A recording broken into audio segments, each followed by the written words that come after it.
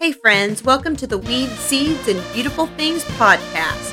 Podcast that's not about growing marijuana or gardening, but is about living in radical faith and full submission to God. I'm sure glad you're here. The Weed, Seeds, and Beautiful Things podcast is hosted by me, Connie Lawson, and airs Mondays and Fridays on your favorite podcasting platform. Be sure to check me out on social media, both Instagram and Facebook at Weed, Seeds, and Beautiful Things. You can also go to our website at blog.weedseedsandbeautifulthings.com to leave your prayer requests or a comment and to read our blog whenever I write one, which is not very frequently because speaking is my jam, not writing. Anyway, I'm so glad you're here. Let's get this show started. Hey friends, welcome to the show. I'm your host Connie and I am so glad you're here. Today I'm going to be continuing to talk about perseverance. And we're going to be in Exodus again, just kind of going from where we left off last week. If you hear kind of a little subtle difference in my voice, it is because I am still, after all this time, battling this miserable cold. I think it's a combination of low, immune system because I'm very pregnant, and also just kind of getting back out into the world has, after the year-long quarantine, is kind of making germs a little bit harder for our bodies to handle. I know the hospitals here in the city are having huge uptick in the cases of RSV in the little ones, so anyway, we could all be praying for each other that we can stay healthy and that our immune systems can get back to doing what their God-given abilities are supposed to be doing, which is fighting off diseases after we have been so locked up and isolated for so long. I know that this kind of same irritating sickness is getting a lot of my friends and their kids. So anyway, we could just all be praying for each other. Today I was reading in Exodus and I noticed a pattern, and I wanted to share this pattern with you. It really spoke to me about the aspect of persevering. And we see from last time that the children of Israel are in Egypt. They are in bondage. The Pharaoh that knew Joseph, that loved Joseph, has come and gone.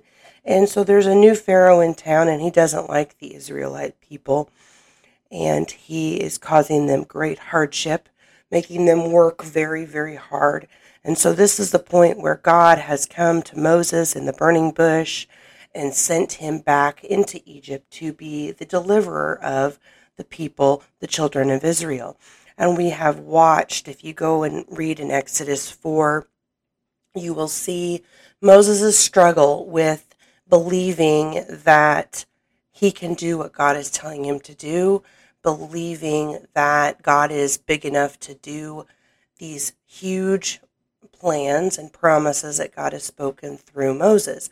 So we see his faith crisis, his doubting, and his, going back and back and back to the Lord with just kind of an attitude of anxiety and I don't want to do this because I can't. And you've got the wrong guy, God. And so now we are fast forwarding and we are in kind of the end of chapter 4 and the beginning of chapter 5. And this is where Moses finally was able to get his brother Aaron to go and help him because he was concerned about his inability to do the task that the Lord had commanded, and he stuttered and this, that, and the other thing. And so the Lord said, well, take Aaron, your brother, and tell Aaron what I tell you, and he can be your mouthpiece.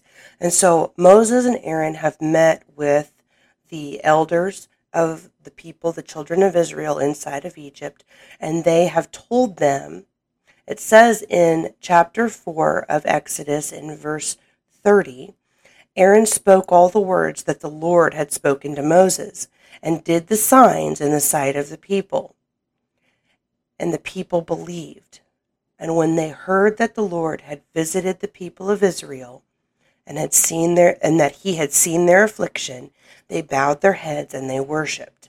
So a key thing here that I want you to notice is in verse 30, it says very clearly that Aaron spoke all of the words. So first he spoke the words from the Lord, but then he did the signs in the sight of the people. And then it's interesting to note that after he did the signs, the people believed. So that's where I want to start our message today, our little encouraging podcast, is around this idea that this is a backwards type of faith that we see here. In verse 30, it says, Aaron spoke all the words that the Lord had spoken to Moses, and he did the signs. And then the people believed. So what we're seeing is that the words of God, the thing that should be the most powerful in not only the children of Israel's lives, but in our lives, are the words of God. The words of God alone should be the most powerful thing. They should be enough to sustain us and to help us to be able to continue on in what we are, being called to do, or they should be enough to anchor our soul to hope when we are feeling distress. But oftentimes we have a backwards faith going on, a faith that has a momentary feeling based on a belief. So they had a feeling. Their faith was kind of solidified through those signs, instead of being solidified that the word of the Lord had come to them because of the signs. And what were the signs? Well, if you go back, you will read there were, I believe, 3 different signs that the Lord gave Moses to do. One was throwing his rod down and it became a serpent.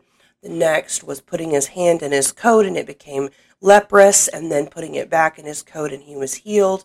And the third one was touching the river and the water turned to blood. So those were the signs. But then if you look, interestingly enough, those were the signs that Pharaoh's magicians were able to copy. And so not only are the signs in our lives kind of a second best for the Word of God, they also are and can be manipulated by the enemy. And so we often as a people want to look for things that we can see.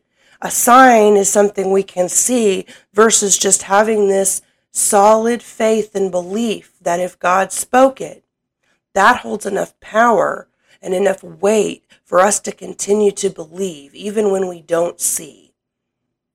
And you may say, well, what does the Lord speak to me? Well, that's where reading his word comes in, and it's a key thing, because when we're reading the word of God and we're spending time in the word of God, then we can know what he's speaking to us.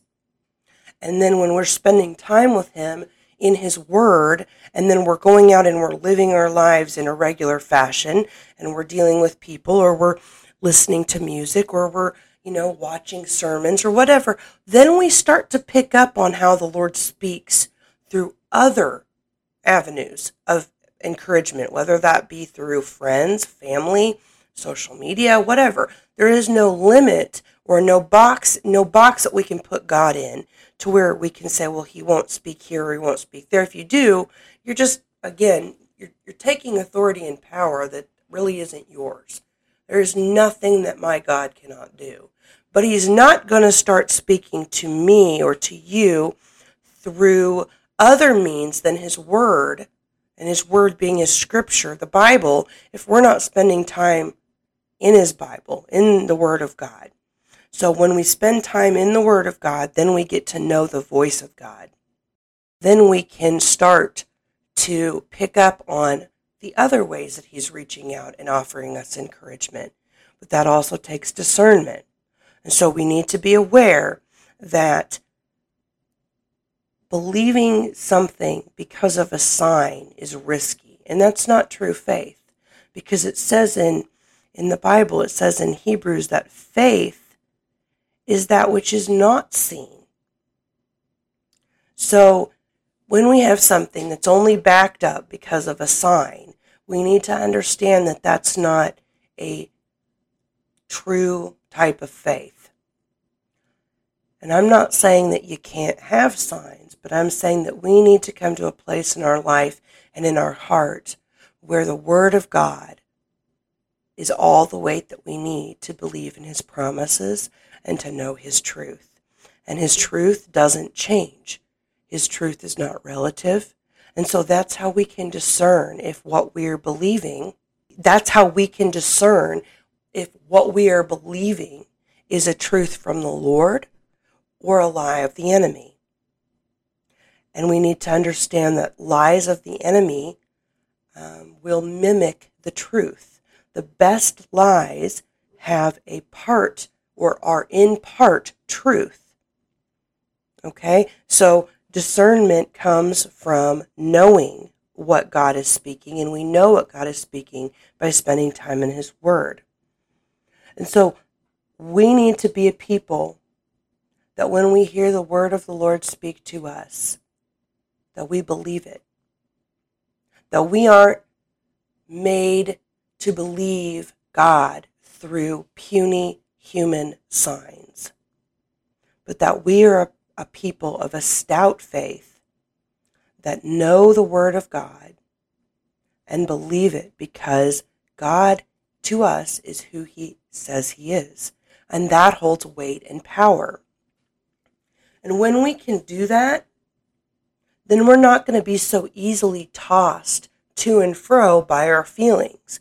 Because again, when we are living our day-to-day lives, there are going to be so many feelings, so many signals, so many people in so many different ways speaking things to us and over our lives and our families' lives, that the only way we're going to be able to know what is true, what should I hold on to, what should I get rid of, is to know what God says. When we know what God says, then we can hold on to what is true and let go of what is false. And it's important that we do that because it's so easy to get bogged down by the good and the bad of the enemy. It's not all bad. Sometimes it's secret, pride that comes in, or a wrong direction, or doing something that potentially seems good, but it would be not good for us. But we miss that because we're not able to know what the word of the Lord is for us. And in this case of the children of Israel, they were in a season of great oppression. They were in a season of bondage, of being slaves to terrible taskmasters that worked them to the bone, that paid them very little. They were impoverished. They were living in a terrible, terrible, terrible condition. And the Lord sent a deliverer to them. And here's the key thing. He sent the deliverer. He didn't send the deliverance. We often get confused and we think, well, the Lord said He was going to deliver me from this, or this was going to work out. So why is A, B, C, and D still happening? It is important to note that in Exodus 4, that the Lord is sending them a deliverer, not their deliverance. That comes later. And why is that? Because deliverance itself is a journey in which we must persevere through. Just because the Lord speaks a word to us, speaks a promise to us, speaks that He is going to move in a situation, doesn't mean that the next instant we're going to be out of the painful place that we're in. What it means is that the Lord has a plan, and He is giving you, or giving me, or giving us a little bit of something to look forward to. He's giving us His divine assurance that there is a better outcome that's going to happen, that He is going to provide a way. But aside from that, He didn't provide the children of Israel with any other knowledge of what He was going to do. The words that the Lord spoke to Moses that Aaron conveyed to the children of Israel were that I, the Lord, have seen and I have heard, and I am going to take you out of here. But he never said when, and he never said how, and he never said how long it would be. Because deliverance is a faith journey, a journey that we must persevere through. And just because God gives us a word that he is going to, whatever, for instance, and I go back to this because it's just so at the ready for me to use, but my journey with infertility, it's been over 6 years in the making. Much longer than that if you count the years of just getting my heart ready to even talk about it. There's so much woundedness there. But the Lord spoke a word to me. He spoke a word to me in the quiet darkness of my bedroom as I read through the Bible, as I did my quiet time with the Lord that I not always do, but that I regularly do, that I take as something that is important, and I put it as it's serious business to me. The Lord spoke a word to me, and he said, I am going to give you children. Years passed, and doors were shut, and troubles arose, and then pregnancy happened, and children died, and more children died. Ultimately, to where we are now. This is a journey.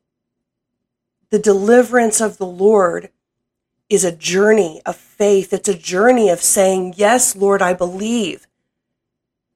I believe that you will do what you said you would do because you are who you say that you are. It doesn't mean that we do it perfectly. Yes, we should strive to.